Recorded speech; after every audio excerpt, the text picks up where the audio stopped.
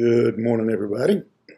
Hope you had a good Easter weekend. And I know for some folks today is a holiday, Easter Monday. Some places still recognize that, and so hope you're still having a good Easter holiday, good Easter weekend. Hope you had a good time of worship yesterday as we celebrated the resurrection of our Savior, and wherever you were. Whether you were at home or on vacation, that you took a moment and celebrated the resurrection of our Savior, the only religion there is, the only belief system there is that serves a living God. The rest of them all have their God in a grave, and so we're so thankful for that. So hope you enjoyed that. So this morning, let's get this week kicked off. And some of you may be getting a whole week off. But let's get it kicked off this morning. Oh, excuse me. Nothing like springtime allergies. Psalm 75, we'll be picking up in verse 2. We started there in this psalm on Saturday.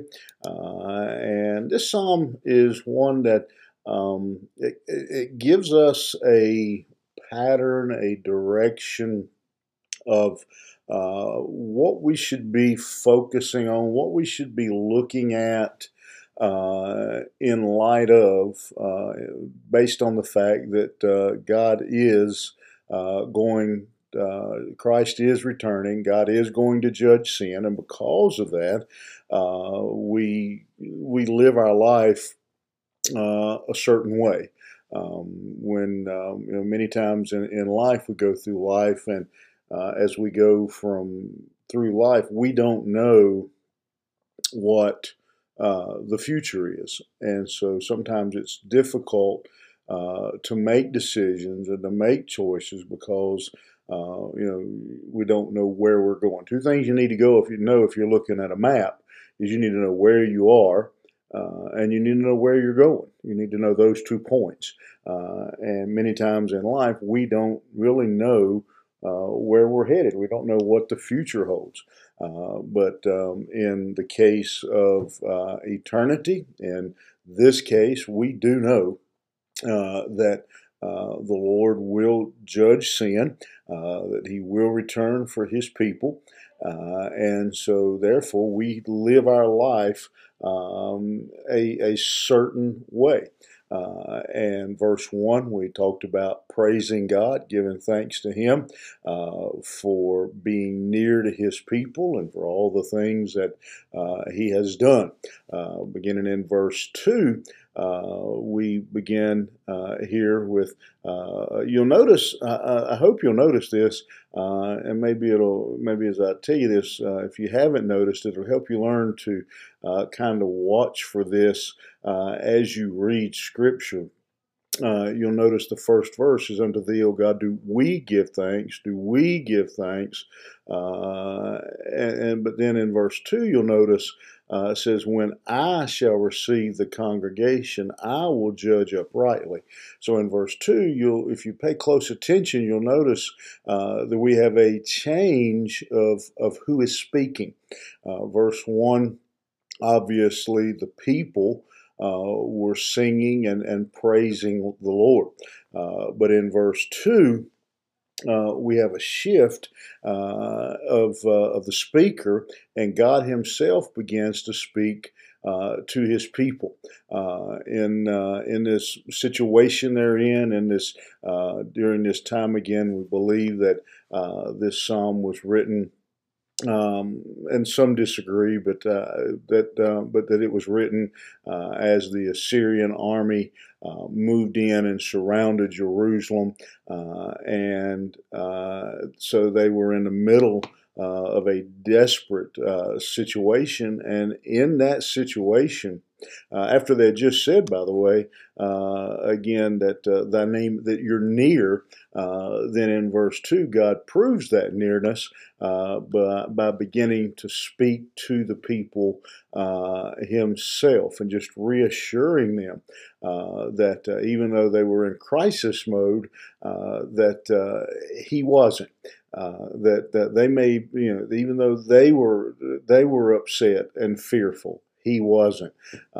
Heaven wasn't getting in a hurry because the Assyrians were gathered, and so God, as He speaks to the people, is reminding them of that, and so they're grateful here. They're learning to be grateful first of all for His works, but then because of his word, because he is speaking to them. Verse 2 says, when I shall receive the congregation, I will judge uprightly.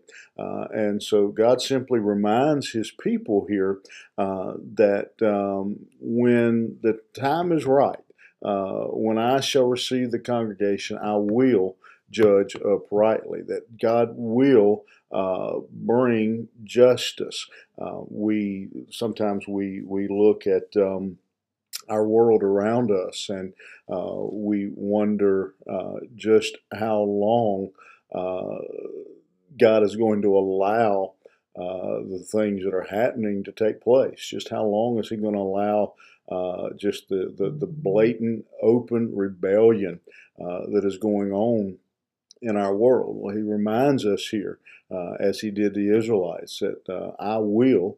And again, if you remember your high school English, that's future tense. I will judge uprightly. He says the day is coming. Don't I will step in, and so he reminds them of that, and then he also not only that he will judge, but that he judges uprightly. That he is a you could, if God's going to start judging, it could be, a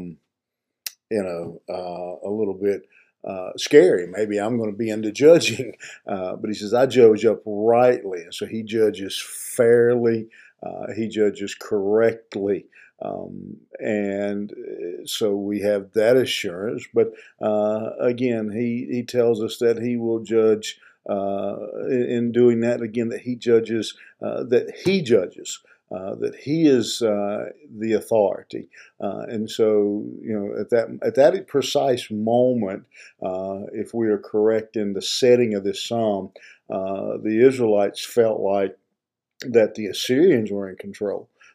They felt like that their army was in control of the situation, and that they were at the mercy of the Assyrian army. But God's reminding them here that in His time, He will judge all men. He will be the righteous judge. And then verse 3, he says, the earth and all the inhabitants thereof are dissolved. I bear up the pillars of it, Selah. And so again, he's saying that as he brings us up about that the earth and the inhabitants are dissolved, I bear up the pillars. Even when the world falls apart, he says, I will still be on the throne. I will still be in control. I will still be judging sin. That I'm keeping. I'm holding everything together. And again, for the Israelites at that moment, as they looked out and they see that they are surrounded by a massive, powerful Assyrian army, to them, for a moment as they looked out, it appeared that their entire future, all their hopes and dreams for themselves, for their families, for their children, grandchildren, were in the hands of the Assyrians. That whatever the Assyrians chose, if the Assyrians chose to attack and rape, rob, kill, plunder, there was nothing they could do about it, and that they were at the mercy of the Assyrians, and that was the way they felt at that moment. But God reminds them that it's in those exact moments when it feels like the world is falling apart that we learn and discover more than ever that God still holds the world. I'm reminded again. I've talked about this before. I remember my grandma had a old, and I don't know how to describe it, just an old, and probably one of the first record players that were ever made. And I remember she had two records. One of them was On the Wings of a Snow White Dove. I believe that's Hank Snow that sang it. And then the other one was He's Got the Whole World in His Hands. And those are the only two records I ever knew her to have. And that's what God's reminding us, reminding the Israelites of this morning, that even when it feels like the world is dissolving, falling apart, that we can trust in His Word, we can trust in His presence, and in fact, what we need to just accept and understand is, according to the Word of God, the closer we get to the return of Jesus Christ, the more wicked, the more evil that this world is going to get. But we have the assurance. I was going to say the calm assurance, but we're not always so calm. But we do have the assurance, and hopefully it's calm assurance that He does have the whole world in His hands. That He is the day will come when He will judge uprightly, and even though the earth is dissolved, that He will bear up the pillars. He will hold it all together. And so this morning, I don't know what you're going through in your world today, what your week holds, what's shaking the very foundation of your world. May be a health issue or a family issue, financial, job, whatever it is. I want you to know this morning that if you're a child of God, if you know Him as your Savior, then this psalm reminds us and assures us that while the world falls apart, He is still on the throne and still in control. Look to Him, trust Him for deliverance, and trust His timing. As someone has said, and I may not get this exactly right, when we can't see His hand, we can always trust His heart. When we're not sure what He's doing, we always know that the heart of God is for His people. And so I hope that encourages you today and helps you get through whatever Assyrians are surrounding you. I hope today that this psalm will help you to be able to overcome. All right, have a great day, and we'll see you back here tomorrow morning.